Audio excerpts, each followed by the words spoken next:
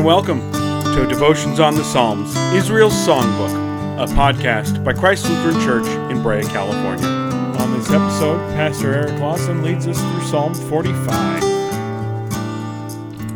Hello, welcome back to our Psalm devotional. This is Pastor Eric. Pray that you're being blessed today, and pray that you will be blessed as today we dive into Psalm 45. So, before we begin, let's start with a word of prayer. Heavenly Father, we thank you for your word. We thank you for the gift of your Psalms. We thank you for your servants who spoke your word and that you used to speak your word.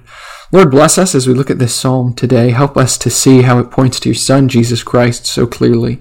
And Lord, remind us that all of Scriptures points to your Son and the salvation that he wins for us through his death and resurrection. Lord, let us follow in his footsteps where he leads. We pray this all in your precious Son, Jesus' name. Amen. All right, so I'm really excited about this psalm because this psalm's a little bit different from the other psalms, or at least we're going to focus on it a little bit differently. So usually with these psalms, I've been reading the psalms first, maybe giving a really brief introduction, and then reading the psalm and then talking about it. But today I want to talk mostly about the psalm, and then we're going to read through it, but we're going to be prepped so we can see exactly all these different spots where this psalm points to Jesus. And this is the thing I want you to really focus on with this psalm, is that this psalm is about Jesus. Of course, we remember all the Psalms, all the Old Testament, all the New Testament. It all points to Jesus in one way or another. But this one, it isn't as easy to see straightforward. But when you know what to look for, boy, you can see it in almost every word. So this psalm, it's interesting. It's a psalm to a princess. Imagine it is the speaker of the court addressing a princess. It's a foreign princess who's come to marry the king of Israel. And so the speaker of this psalm is telling this princess what life is going to be like. And sometimes he speaks to the princess, sometimes he speaks to this king of Israel. But he's looking forward to this marriage that is going to happen between this princess and this king, and how this princess is going to be a queen. And it's this beautiful image. Now, if you don't know what to look for, you just think, well, this is kind of weird. Okay, it's about this random princess marrying a Hebrew king, and maybe it's about Solomon or someone else. Who knows? But actually, when you look closely, you realize this actually doesn't fit any actual king of Israel who had existed in the Old Testament. It's actually looking forward to someone else who hasn't come yet. And the princess is not actually just one single person. The princess is actually the church. The princess is all believers who are being brought in as the bride. So before we read this, I actually want to look at two other passages. So many times we see this image that Christ is the bridegroom and the church is the bride. And one of the places that we see this is in Ephesians 5. And this is one that gets used very often at weddings. Now, some people don't like it because at one part when it talks to the wives, it uses the word submit, which submit is not really a word we like so much. But I'm not even going to look at that this time. Instead, I want to look at what it says to the husbands. So this is Ephesians 5:25. Husbands, love your wives as Christ loved the church and gave himself up for her, that he might sanctify her, having cleansed her by the washing of the water with the word, so that he might present the church to himself in splendor, without a spot or wrinkle or any such thing, that she might be holy and without blemish. In the same way, husbands should love their wives as their own bodies. He who loves his wife loves himself, for no one ever hated his own flesh, but cherishes it, just as Christ does the church, because we are members of his body.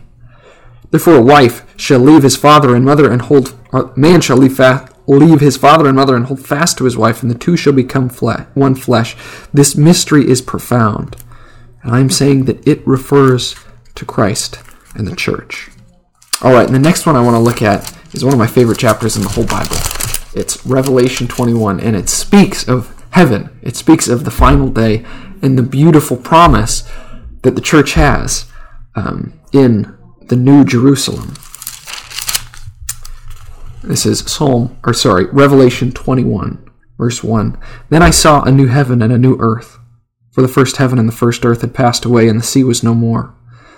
And I saw the holy city, New Jerusalem, coming down out of heaven from God, prepared as a bride, adorned for her husband. And I heard a loud voice from the throne saying, Behold, the dwelling place of God is with man. He will dwell with them, and they will be his people, and God himself will be with them as their God. He will wipe away every tear from their eyes, and death shall be no more. Neither shall there be mourning, nor crying, nor pain any more, for the former things have passed away. So we see this image of the church as the bride of Christ. Christ is the bride who lays down his life, who presents this bride to himself. He washes this bride clean. She is filthy on her own, but through Christ's blood he washes her clean so that he can present her to himself as perfect. And he loves and cherishes his bride. Another time that we see the same image is in the book of Hosea, where Hosea is told to marry a prostitute. And God says, this is an image of what my love for Israel is like, because this woman is so unfaithful and she keeps running to other men.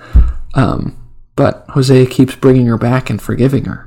And that's the same thing with Christ and his church. We as his people, we constantly run to other things, but Christ constantly brings them back, washes us clean again, presents us as clean again to be his bride. And one day, he will marry the church perfectly. And that is, we get to dwell forever with God.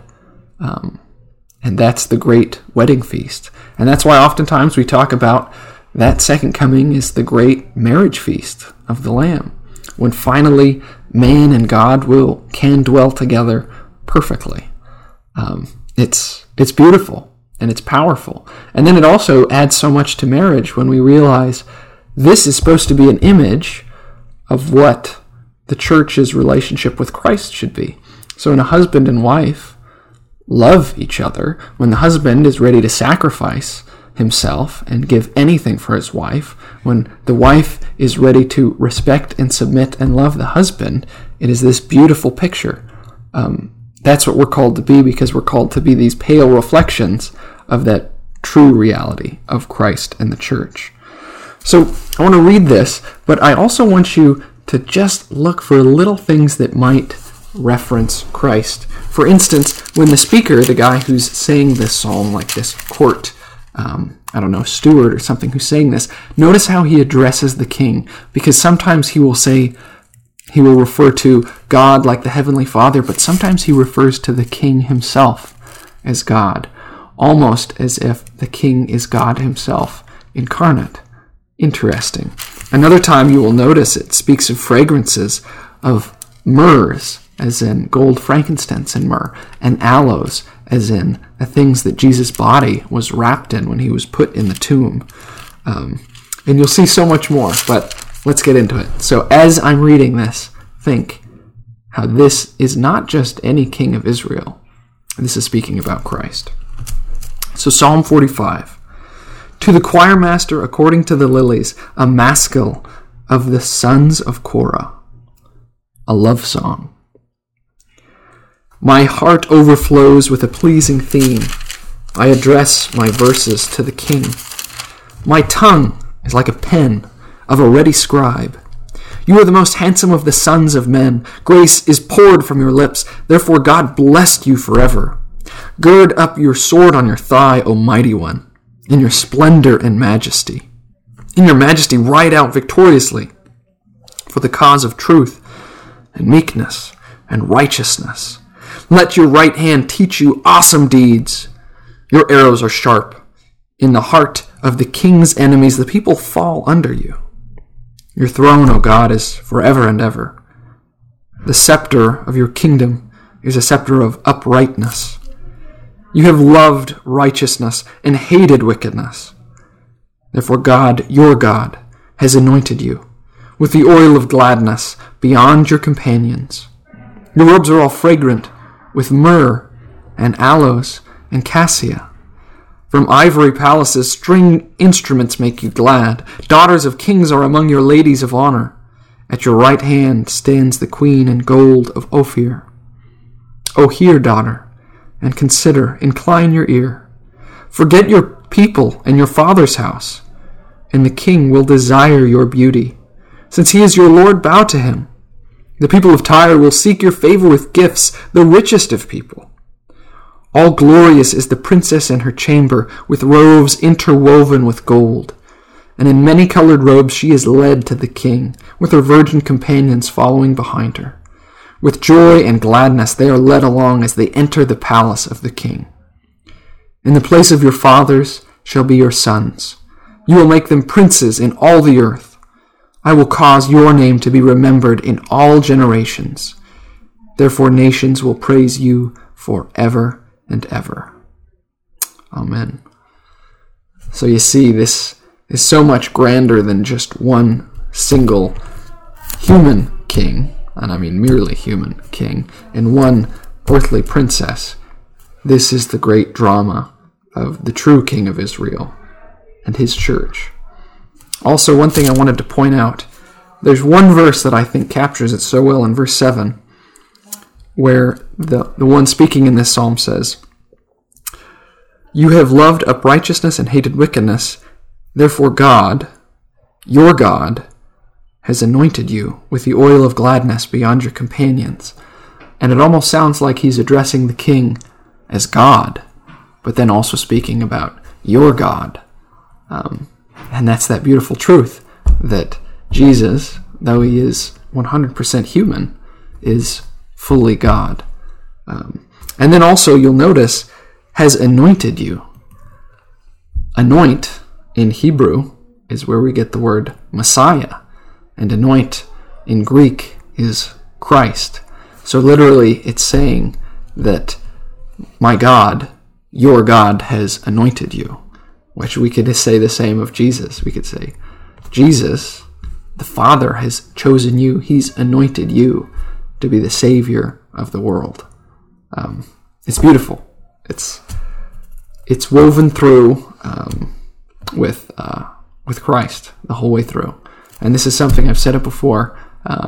So many of the ancient Christians, they saw this and they said, listen, Jesus is in every page of this Bible. It's all pointing forward to him. It's all about him. So there's sometimes a phrase people say, the Bible stands for basic instructions before leaving earth. No, that's not what the Bible's about. The Bible's about Jesus, first and foremost. That's it. All right, well, let's close in a quick word of prayer. Heavenly Father, we thank you that you send the great bridegroom, Jesus Christ, to save his people. Lord, we're sorry that we as the church, we are so often unfaithful, that we often are covered with the filthiness of our own sin. But Lord, we thank you that through your Son, Jesus Christ, you clean us, you restore us, you make us beautiful, so that someday in true perfection we will enter into your kingdom at the great wedding feast. Lord, help us never lose faith in that day. Lord, prepare your church for the glory you have prepared for her. Keep us humble and bold in your precious Son's name. Amen. All right, brothers and sisters, I hope this was a blessing to you. I hope that you have a wonderful day.